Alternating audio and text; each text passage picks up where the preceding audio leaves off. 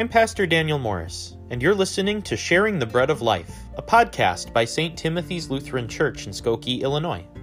Whether you're a first-time listener or a regular subscriber, I pray that Christ feeds you from the stories and testimony you'll hear today. We do not live by bread alone, but by every word that comes from the mouth of God.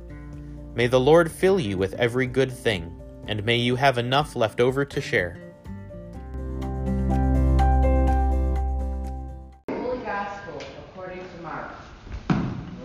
Glory to you, O Lord. He left that place and came to his hometown, and his disciples followed him. On the Sabbath he began to teach in the synagogue, and many who heard him were astounded.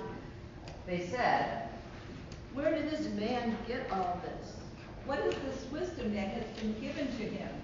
What deeds of power are being done by his hands? Is not this the carpenter, the son of Mary and brother of James and Joseph and Judas and Simon? And are not his sisters here with us?" And they took offense at him. Then Jesus said to them, "Prophets are not without honor, except in their hometown, and among their own kin, and in their own house."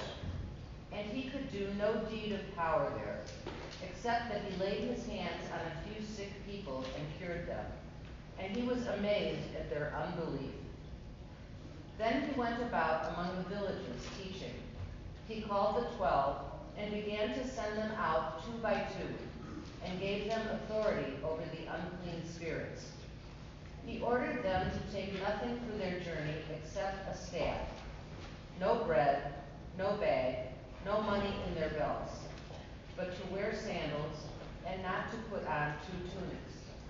He said to them, "Wherever you enter a house, stay there until you leave the place.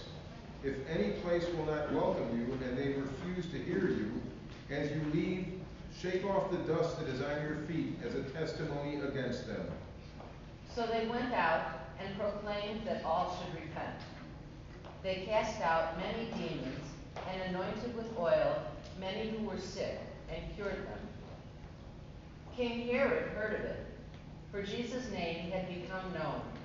Some were saying, "John the Baptizer has been raised from the dead, and for this reason these powers are at work in him." but others said, "It is Elijah." and others said, "It is a prophet, like one of the prophets of old." But when Herod heard of it, he said, "John, whom I beheaded, has been raised." For Herod himself had set men who arrested John, bound him, and put him in prison on account of Herodias, his brother Philip's wife, because Herod had married her. For John had been telling Herod, "It is not lawful for you to have your brother's wife." and Herodias had a grudge against him and wanted to kill him, but she could not, for Herod feared John, knowing that he was a righteous and holy man, and he protected him. When he heard him, he was greatly perplexed, and yet he liked to listen to him. But an opportunity came when Herod, on his birthday, gave a banquet for his courtiers and officers and for the leaders of Galilee. When his daughter Herodias came in and danced, she pleased Herod and his guests. And the king said to the girl, "Ask me for whatever you wish, and I will give it." and he solemnly swore to her, "Whatever you ask me, I will give you, even half of my kingdom." She went out and said to her mother, "What should I ask for?" She replied, "The head of John the Baptizer." Immediately she rushed back to the king and requested, "I want you to give me at once the head of John the Baptist on a platter." The king was deeply grieved.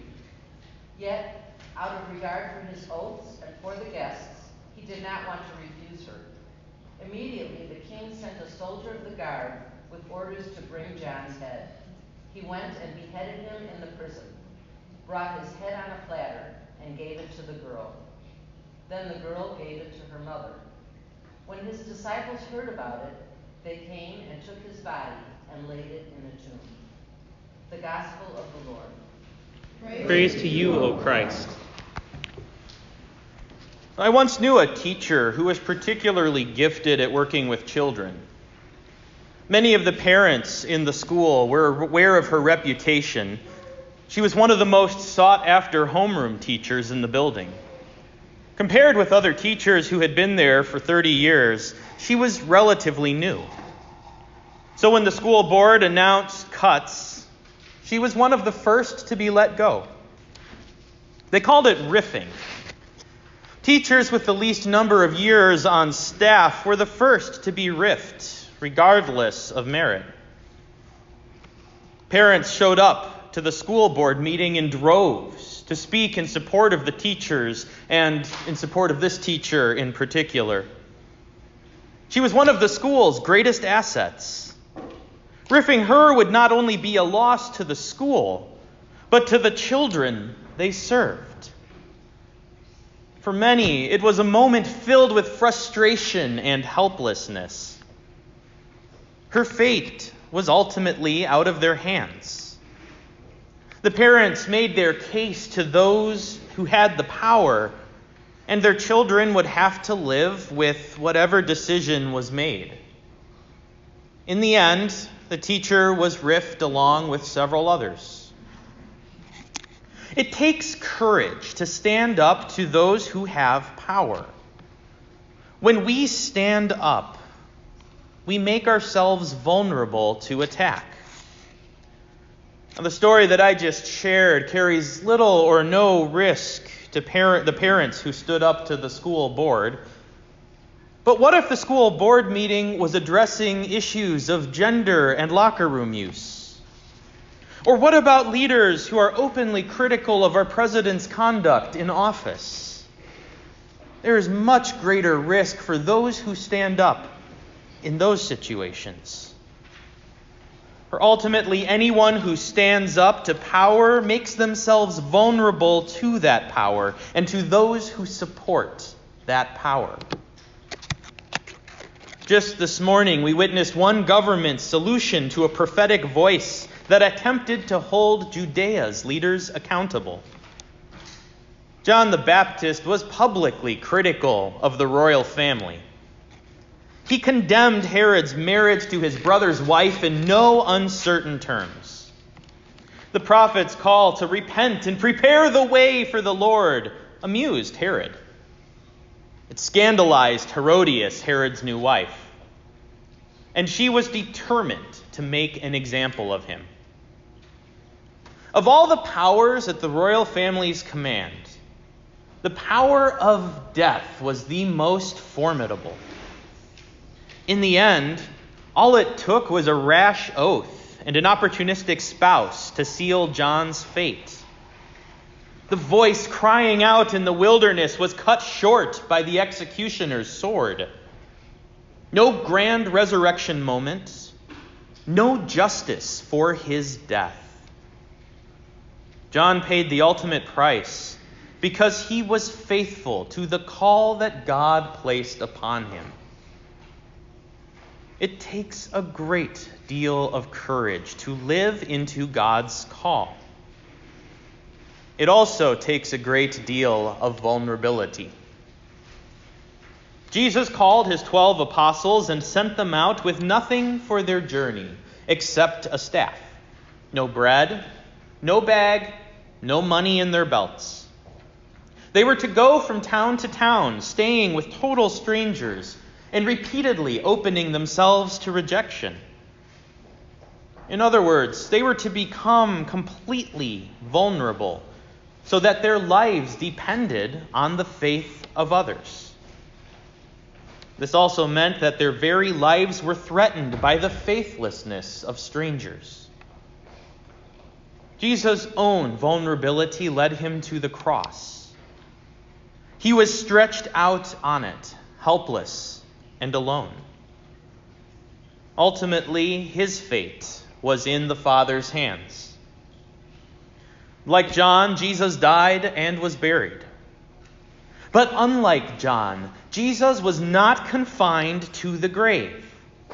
He rose and he took his place at God's right hand, which in Jewish literature is the hand of action, the hand of salvation. For the risen Christ continues to be at work in service to the frustrated, to the powerless, and to the vulnerable in the world. He's not working to make America great again, as our president suggested at the National Prayer Breakfast last week. Christ is working on behalf of all who are crushed in our national quest for greatness. He is the voice holding our leaders of all parties accountable. He is the voice sanctifying the transgender students' dignity and value. He is the voice advocating for the children who must live with the decisions, whatever decisions we make today. His vulnerability and his death saved us. His resurrection and his ascension make our new life possible. God calls you and me through baptism to a mission of vulnerability and new life. God calls us to join Christ's public voice in the world. God calls us to live into the new reality that is coming into being through the gospel. Like John, faithfulness to our calling prepares Christ's way in the world. So let us give thanks for the courageous and the vulnerable among us. In them, we truly glimpse Christ.